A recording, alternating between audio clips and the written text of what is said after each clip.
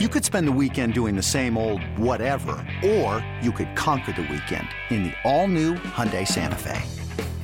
Visit HyundaiUSA.com for more details. Hyundai, there's joy in every journey.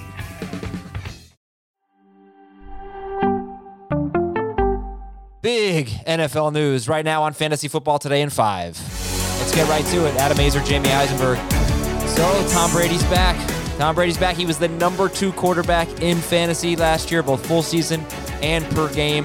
Just crushed it, Jamie. Why can't he do it again? I know you got him 5th or 6th. You're debating that right now, but yeah, it's exciting that he's back. And what do you think about his outlook for 2022?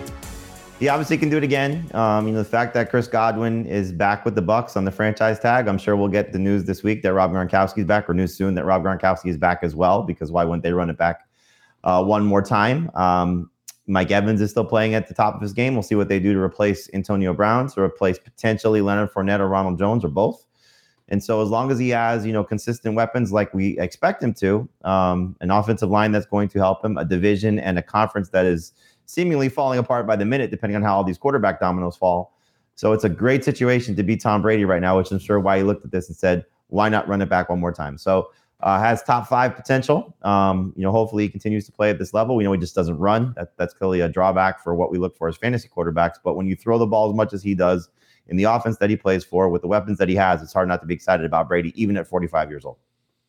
And his receivers, if they're both healthy for week 1, Evans and Godwin, and let's say Gronk is back, how do you rank those guys? Evans over Godwin in non-PPR, Godwin over Evans in PPR. In half, I probably lean Evans just because of the touchdown potential. But obviously Godwin has been amazing when Antonio Brown has not been on the field.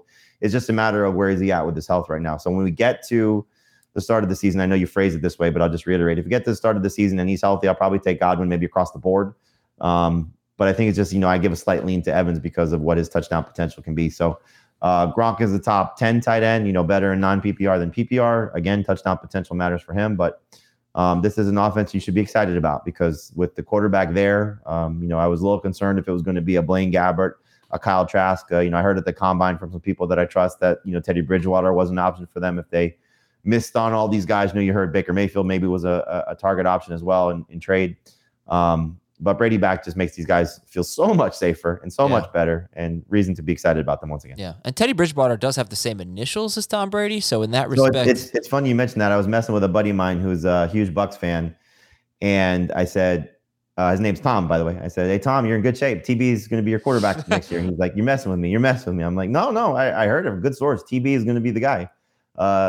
Feel pretty good about this. He's like, that guy can't just stay away. He's like, I'm not loving, he can't stay away. Like, well, not that TB. Yeah, TB5. So let's talk about Amari Cooper to the Browns and Michael Gallup back with the Cowboys. We just did a bonus podcast where we talked about their values. Let's say Amari Cooper is a 6th-round pick and Michael Gallup is a 9th-round pick. Who would you prefer at those prices? Michael Gallup. I think you look at offense matters here, and value in your fantasy draft matters here. We just have not seen in the Kevin Stefanski era the receivers produce at a very high level for Baker Mayfield. And I don't know if that's going to change with David Njoku coming back. We'll see what happens with Jarvis Landry. The domino effect from the Cooper trade was they're allowing Jarvis Landry to seek a trade. And so we'll see if he is no longer a member of the Browns by the time we get to the start of the season. But it's a run-first offense. Nick Chubb, Kareem Hunt, the fact that they're potentially going to bring back Jonas Johnson as well, we'll see. But Njoku, Hooper, Harrison Bryant, Cooper, Donovan Peoples-Jones, Anthony Schwartz. I just don't know if Cooper is going to get the targets that you need to be an elite level fantasy receiver again. And we saw what happened with Beckham. Beckham was a guy that was still producing at a high level at times, but he just wasn't doing it consistently. And I think that'll be the case with Cooper. So he's number 3 receiver for me. Gallup, if he's healthy in this offense, the Cowboys kind of told you what they think. They allowed Cooper to be acquired for minimal compensation, or at least, what I think most people assume is minimal compensation, factoring the contract, obviously moving that out the door, but, bringing back not only Michael Gallup, but also Dalton Schultz, kind of speaks to, I think, where Dallas's offense is leading right now. And CeeDee Lamb's in a great spot. I think Gallup's in a good spot as well. Give me 30 seconds on Zach Ertz back with the Cardinals.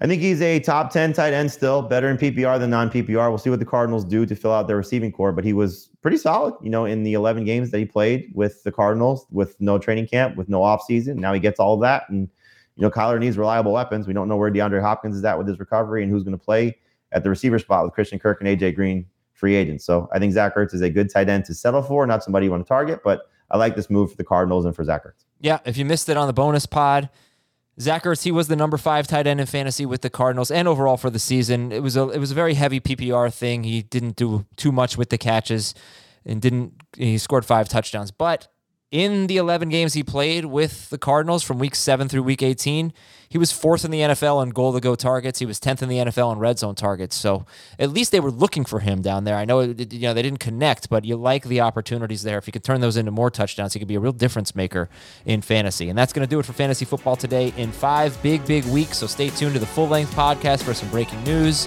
for daily recaps and all those things. For Jamie, I'm Adam. Thanks again, everybody. We'll talk to you tomorrow.